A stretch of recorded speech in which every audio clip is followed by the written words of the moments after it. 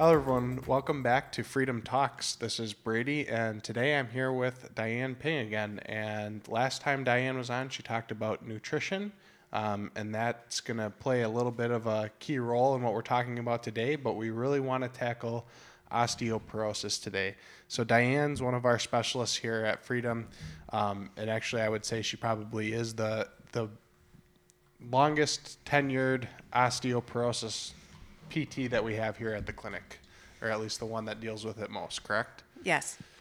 You doing okay today? Yeah, very well. How are you? Good. So I guess if we're jumping right into it, I think a lot of people kind of have a understanding of what osteoporosis is, but I guess could you define it for us? Osteoporosis is a loss of bone density or bone mass, essentially, which increases the risk and likelihood of fracture. Okay. So it's pretty simple on the surface as to what it is. Right. So, I kind of looked through your presentations and some of the things that you gave me, and I guess a good place to start would be, so there's 5 types of osteoporosis. Could you go through, I guess, what the differences between those are? Right. There's a senile type of osteoporosis, and that is something that it's as we get to about 30 years of age, we start to lose our bone density, and what senile is basically, it usually happens over the age of 75 or so, and it's basically just an increase in that rate of loss. So that's just something that's kind of a gentle sort of change. The primary is the one that is associated with postmenopausal, and that affects more of trabecular bone, which is the inner portions of the bone. And the senile is more, actually affects both the cortical, which is the outside layer of the bone, and then the inside webbing or the trabecular bone. So quickly before we go on, can you just kind of give us a quick anatomy of bone structure?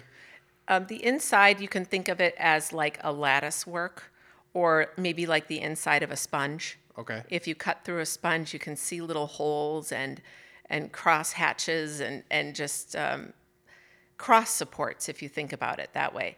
And that leads to, it's a matrix essentially that gives support to the bone. It also allows the bone to be flexible. Okay. And then the outer portion of the bone is more of a solid skin, like you think of it almost like tooth enamel or something like that. And that has actually an outer layer that's covered in nerves, which is why it hurts so much when we break bones, right? Those nerves are very sensitive. And within the trabecular, the inside portion and the outside portion, there are blood vessels. People don't always consider that or think about that. So when you damage your bone, you bleed. And that those blood vessels are there to bring nourishment to the bone, to bring mineral, oxygen. Those bone cells need everything that a regular cell would need. So that is essentially the 2 different types of bone that we talk about with the osteoporosis and the changes that happen. The next one is a secondary type of osteoporosis, and that is mostly associated with medical conditions or medications, okay? Things like steroid use or immunosuppressive drugs, all of those, and there's a long list of drugs that can impact bone density. Then there's a juvenile. Even children can have osteoporosis. It's really, I think, a nutritional. I think that plays a big card in it, actually. But they're still growing and they're still developing their bone density for their lifetime. So if there's a change that occurs, then they can grow out of it essentially, and they don't have to have it their whole lives, and you hope that they don't. Idiopathic then is just it's kind of kind of quirky. People don't exactly know why it develops, but it can. And it usually lasts for 2 to 4 years or something. So that's more rare. And so, yeah. So then I guess the next place to go is kind of how would you find out if you have one of these, or kind of what are some warning signs? And then, if you feel like you have warning signs, or your doctor or your physical therapist says, hey, I think you need to check this out, what are the diagnostic tools that they're using? There's a significant amount of heredity involved in this. So sometimes if you have it in your family, that's just something to consider.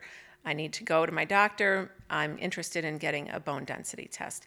What can happen is if someone has an x-ray, if osteoporosis is bad enough, it can be seen on an x-ray. Okay. So it could be spotted that way, just in the course of other medical care. But you could go in and at a particular age, we just might be concerned and say, I'd like a baseline. Maybe you have postural changes that are concerning to you. Another thought might be if you've had 1 or 2 fractures. That should be a warning sign, and that would be a good reason to have a bone density test. Okay. So I guess that the question, one of the questions I had is how do you know you're at high risk? But that kind of answered it in terms of, if you're at, if your family's had it, you might want to get checked out. Yes. And, if you have broken bones or you break easily, yep. That's something to consider getting looked at or asking your doctor about. Yes, definitely. And those are, that's just responding responsibly, Sure. To your situation. There are other things to look for too. If you're a woman, okay, that gives you an increased risk. If you're Caucasian, if you're Northern European descendants, that group tends to have a higher propensity for having osteoporosis. So those are just some things to be aware of. Sometimes certain diets, alcohol use, smoking, there's other things there's a long list of risk factors that are involved. Yeah. Heredity, it's 60 to 70%. Okay. So that's like is heredity. That's what they said anyway. So the other portions, though, those are factors that cause peak bone mass. Now, the other 2 factors that cause that are exercise and nutrition. Okay. So you can look at it. You can look at the glass half empty and say, well, 70% says that I'm going to have it. So what's why should I do anything? Sure. It's hopeless. It's not hopeless. If you look at the glass half full, you have a 40% influence on what happens to your bones. Yep. And that is significant. That's enough to prevent a fracture. That Yep. It's enough to tip the scale. So I look at that and I get very motivated when I see 40% impact on bone density at any age. That's good news, if you ask me. Especially considering the other outcome is just accepting it and then having all of these problems, right? Right. And yes, falling ill to fractures and the sequela that can happen to that and the care that follows. You have to be a motivated person though in order to make these changes. Sure.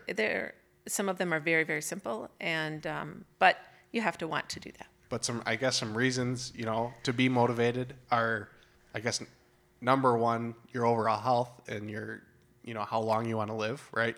But there's also huge cost involved.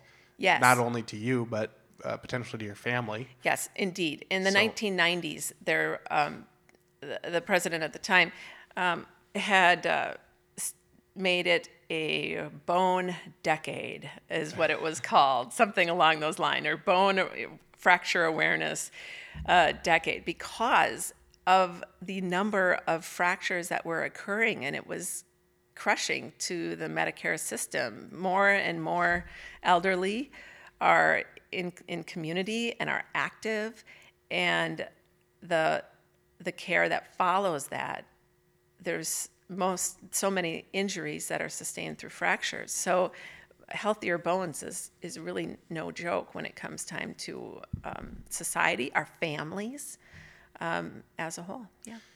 So in the presentation that I had looked through prior to this that you had written, the three main components of treatment of osteoporosis you had stated were exercise, medicine, and nutrition. And I think let's start with medication, because I think there's not as much that I think we can speak to, or that you said you could speak to, because obviously we would need you would need to be in collaboration with your doctor who can prescribe you medication. Right. A pharmacist and your doctor are going to have much more information than I can offer. Some women, some patients are interested in taking that or taking it for a short time. Sometimes that's what will happen, is if, or sometimes people are not interested in taking it, and the doctor might convince them, please do take it for a year, and we'll see what the change is, and then you can go off for a year and see if you still are able to advance, with whatever else you're doing, whether it be exercise or nutrition. So usually, to come to some kind of plan with the medication is helpful. Okay. And you called this the triangle of treatment for this. And so the other two components are nutrition, which we know you know a lot about, and exercise, which we also know you know a lot about because you're a physical therapist. Do you care which one we start with? Let's start with exercise. Okay. All right. So, I mean, as far as exercise goes, I know that I don't have the statistic on me, but I know that resistance training as a personal trainer is a great deterrent to osteoporosis. I guess what are you looking at first when it comes to exercise? And I guess it probably depends on the condition of the patient as well. Absolutely. Each person has their own individual history, and that's something that sometimes will influence their situation more or less, really depending. So it's important to take that into account. I think it's important, too, that people understand what exercises are not for them. Spinal flexion exercises, sit-ups, forward bends. These are going to be things that are not necessarily safe. Okay. And now if someone's been doing yoga for 30 years, okay, and they're in good health and fitness, I probably won't tell them to stop, but I will tell them that yoga is not on the recommended list. Okay. Right? So they need to understand their own risk that they're taking. But I'm not going to tell them to stop if they've had excellent training and they're a wonderful yogi. Okay? Mm-hmm. So, but for someone who is just starting, that would not be the thing that I would tell them to do. There are other exercises and recreational things that I would ask people to avoid. Like I said, sit-ups. No more sit-ups, right? Spinal flexion with resistance is a poor choice. Any kind of forward bending with rotation at the same time, again, that puts too much pressure on those individual spinal vertebrae, and they can fail in those positions, especially if they're held for a long time. Okay, so those things are risky. And I would also encourage people to posture awareness, and have lots and lots of that with even their everyday activities, but especially with exercise. Getting themselves in their neutral pelvis, into their neutral spine, tall, through the top of their head, kind of a Baryshnikov kind of posture, if you want to imagine that. But that kind of height, and to use that height when you're lifting your weights. Use that height when you're on your walking program outside or wherever you walk, your daily walking program. Those are the positions and those are the muscles that you want to be engaging while you're doing your exercises. So the exercises for osteoporosis basically are to promote extension. So these are muscles that are mostly on the back side of your body, mostly glutes, spinal extensors, neck extensors, and that is something that will help us give us energy getting out of a chair. It's kind of a fountain of youth in a way. Yeah. You know, I mean, it really does give a person a taller, more youthful appearance and just easier mobility typically. And then as a physical therapist, taking into account, again, a person's history, that's very important as we work through this. So I think, I would say the majority of patients that we see, the majority of people just in general, even if you go to a commercial gym and you look at the actual exercises they're doing, you'd probably be surprised at how many of those exercises are focused on the anterior chain rather than the posterior chain, which you're talking about. right. And is actually lacking in probably, whether you are at risk for osteoporosis or not, probably lacking in their exercise routine and would greatly benefit them, because you see most people that come into physical therapy, it's like you may be dealing with this, but you're most likely going to get prescribed posterior chain activity because you're lacking in that Yes. posture, like you were saying. Absolutely, absolutely. And people know that their bodies are changing. Even they'll say, "Well, my pants don't fit right. Look at what's happening to my pants. My pants." They can see that either it's their muscles that have atrophied or it's their posture that has changed, and they know that they're not quite the same. And then sometimes it is only very simple exercises that can make a nice change. Yeah, and I guess another observation I have from what you just said is that, some people have very good body awareness in terms of when they're doing exercises, they can tell if they're in good or bad posture without having to look into a mirror or having anybody tell them. But then you also see the people that you demonstrate an exercise for them and they just get it completely wrong and they need a lot of cueing. And I think that's where, doing these exercises regularly with a physical therapist or at least someone who can watch you and cue you is important, because, oftentimes even though you get an exercise, you might not be doing it correctly if you don't have great body awareness. Yes, and I'm giggling sort of because that is the truth, and you're not doomed to being a motor moron if you think you are one. It doesn't have to be that way. I have seen people improve. Yeah. People who absolutely have no concept of where their body is in space. It can change, and in some cases it's been really remarkable. So yes, have no fear. It can improve bone density, something as simple as that. That you don't see, you don't have any awareness of, but something that you might do every day, just like brushing your teeth, right? Or changing your socks. Something that you do so simple every day can make such a huge change as to say whether you might have a fracture or not. It's really remarkable. Yeah. So I guess the other part that I would like to touch on with exercise, at least, is that, what if you have someone that's coming in and they're already kind of advancing in the stages of osteoporosis? I guess, what are you going to help them do, or what are the steps that you're going to take first in approaching them? One of the first steps is to lengthen the muscles that are tight. Trying to find what is holding a person in their current dysfunctional posture, and then focusing on those, giving those as the home exercise program. Just getting the person straighter and taller is a big help. Doing strengthening exercises in positions that aren't easily achieved. Yeah. Okay.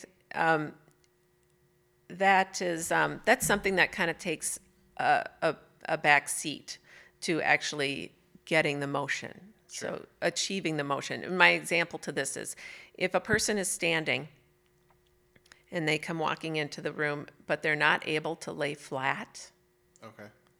Okay. Let's say that they need a pillow under their knees. Yeah. Let's say they might need 2 pillows under their head. They're not able to lay flat on the table. Well, that person may be standing upright, but they're really not straight, Sure. right? Yep. If they're not able to lay flat on their back, we know that there are restrictions in the anterior portion of their body, because they're just holding them there essentially. So addressing that first to improve actually their alignment, their spinal alignment, improving their hip motion possibly. Those things are a great place to start. Okay. And people like those exercises. They like the stretching. They can feel it. They'll raise a hand and they'll say, "I feel that in my stomach," or I mean, that's how interconnected these types of stretches are. Yeah. So, but that is a great place to begin with, depending on the situation of a person. It's not always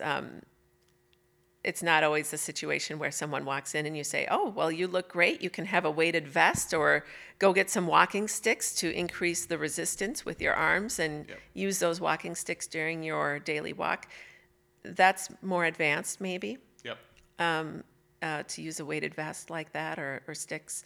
So those are just baby steps. I think that's one of the biggest things that people don't realize about, what PTs do is like, yes, they're going to give you some exercises to do, but the big thing that they're going to do for you is they're going to unrestrict you to make sure you do movement patterns in the proper way. And then adding on the things that you can do at home is the next step, but you have to address that first. Yeah. So, all right, let's move on to nutrition. So, if you're interested in like a very in-depth nutrition talk, we did a podcast earlier that was awesome. And I saw that a lot of what you had said in that podcast earlier is kind of what you had applied to this. And yes, you had said that in that podcast that, this is one of the things that we have to address for osteoporosis. But to kind of go over that, there were some key components that I think I wanted to just make sure that you touched on is that, the big thing here is you have eat mostly 2 food groups, lean meat and fresh produce, and you want to eat in that 3-to-1 ratio. And that 3-to-1 ratio is mentioned in pretty much all of the documents that you would give to somebody that is looking to change their diets to help with the osteoporosis. Can you just kind of explain the importance of that? Yes. Lean quality meats. There's so much to be gained from a lean quality meat as opposed to a non-quality meat that might be high in sodium or high in saturated fats. So a quality meat might be a meat that has grass-fed beef, let's say. If we take grass-fed beef, there are omega fatty acids that are in that, whereas if they're not necessarily in that for a corn-fed beef, okay? Mm-hmm. And those omega fatty acids will help with the uptake and function of vitamin D. Okay. And it will also be an anti-inflammatory. Healthy fatty acids are one of the most needed elements in the American diet. Okay, we can get fatty acids from a variety of sources, but to find them in a meat source like a good fish, right? Mm-hmm. Like a fresh salmon or something along those lines, wild salmon. That is where you're going to have very higher amounts of those omegas. So it's not only the protein that your bones need protein actually to hold their density. So a certain amount of protein is necessary. Someone who's very, very active will need more. Someone who's not as active will not need as much. But that 1-to-3 ratio is essentially providing a balance for your liver so that you have ultimately the best breakdown of your food and utilization of your food with least stress on your body. Okay, so anybody knows that if they eat a bunch of carnival food, well, they don't feel very good, right? You're going to be puffy from the sodium. You're going to have maybe bloated tummy from the sugar, or, everybody has their little symptoms. When you eat like this 3-to-1 ratio with low sodium, low saturated fats, people feel really good. Okay. Yeah, and I think, like you said, you intuitively know when you eat something bad. Oh, yeah. So some of the key, I guess, vitamins that you had, or minerals that kept coming up. So I think they were potassium, calcium, and vitamin D were the three big ones. And you have, one of the worksheets that you handed me was a list of potassium, or in your presentation was a list of potassium-rich foods. Yeah. Why is potassium important, and why you're saying we should get more of it than we probably do in our normal diets? Yes, definitely. Potassium is something that muscles need to function. Mm-hmm. And if people go low on their potassium, they feel poorly. There's a sense of weakness. There's a loss of balance. When people are low on potassium, things happen like, well, I wanted to call 911, but I couldn't get to the phone. Okay, it can be a desperate situation like that when potassium levels are low. It's dangerous. Women, U.S. women, we are, I think, a third. If I remember the stats, I think we're about a 3% low of what we should be. So 33% less. Of what we should be doing and or should be having, and those are all in green leafy vegetables, foods that are readily available to us. Sure. But they're not necessarily convenient, right? You have to. It's not always convenient to find a salad to snack on. That's right. So, but that's the basis of it, and that might be to the increased risk for osteoporosis if women are walking around low on potassium. And calcium, potassium, is it mainly because of those minerals' functions in the muscle synapse? Not just the muscle synapse. Okay. But basically every membrane exchange. Okay. Potassium is involved. Gotcha.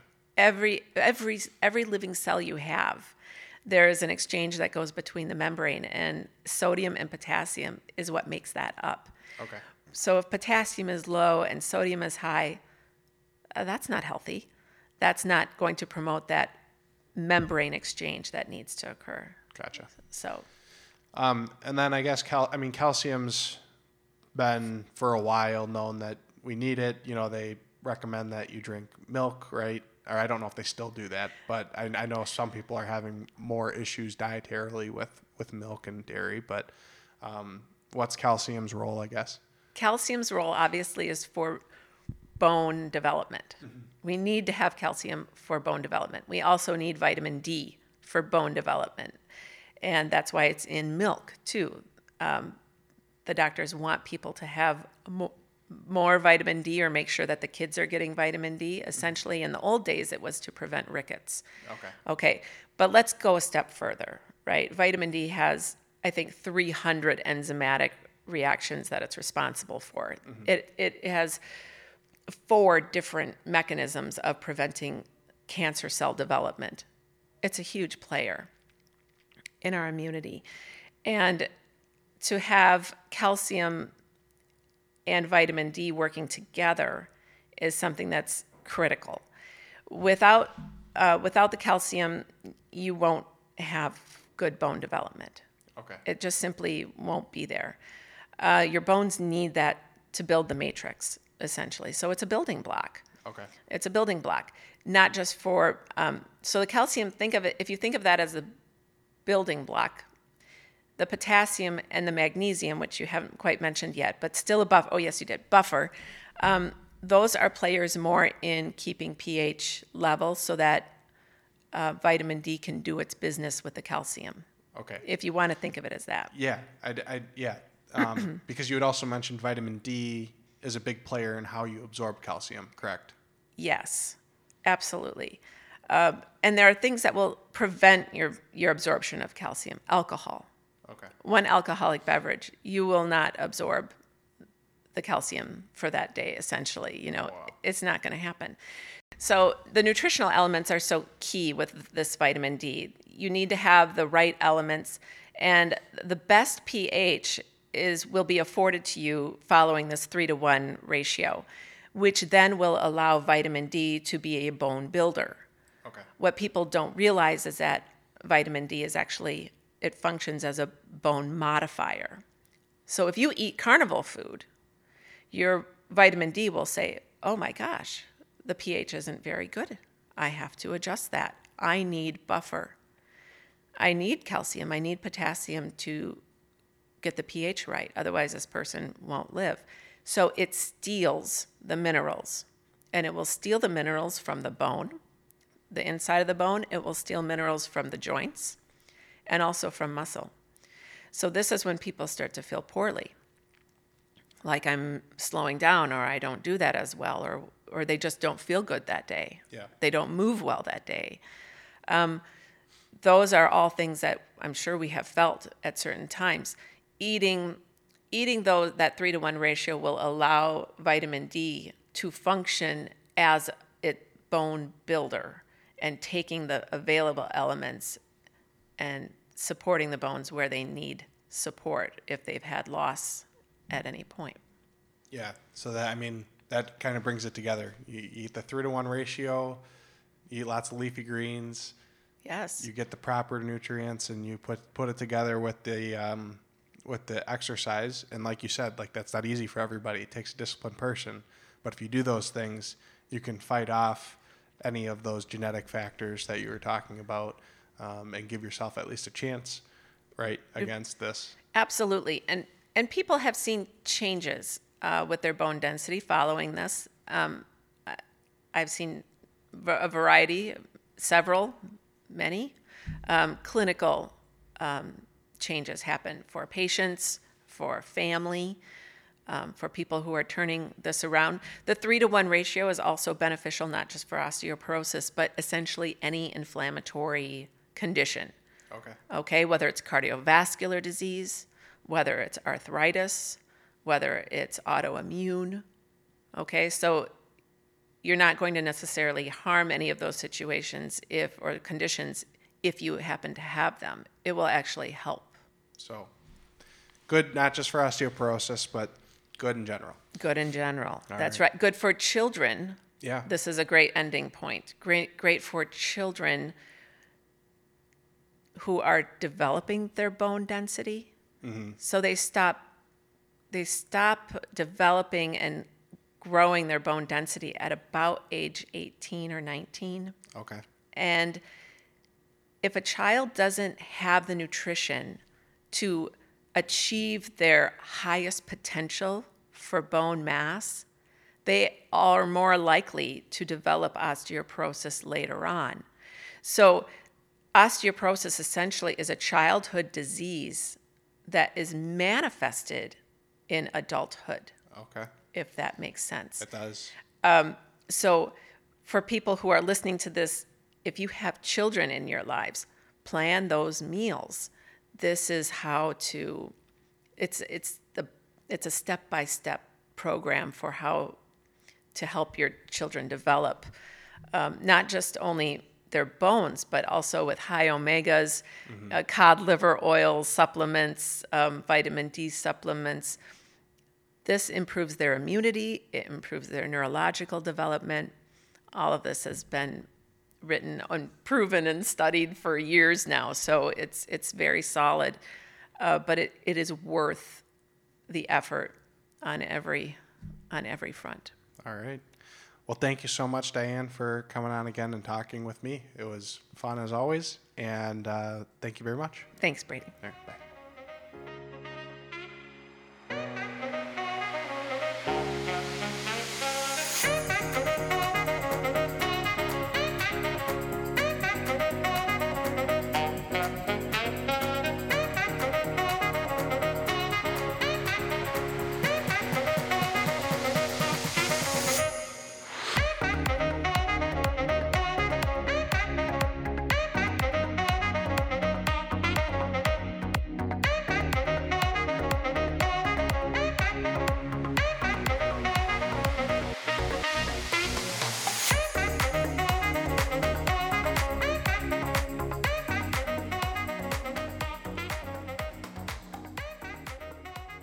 This podcast is brought to you by Freedom Physical Therapy Services, providing exceptional one-to-one hands-on care to the greater Milwaukee area for over 25 years. Our physical and occupational therapists prepare custom plans for your condition to relieve pain and improve performance.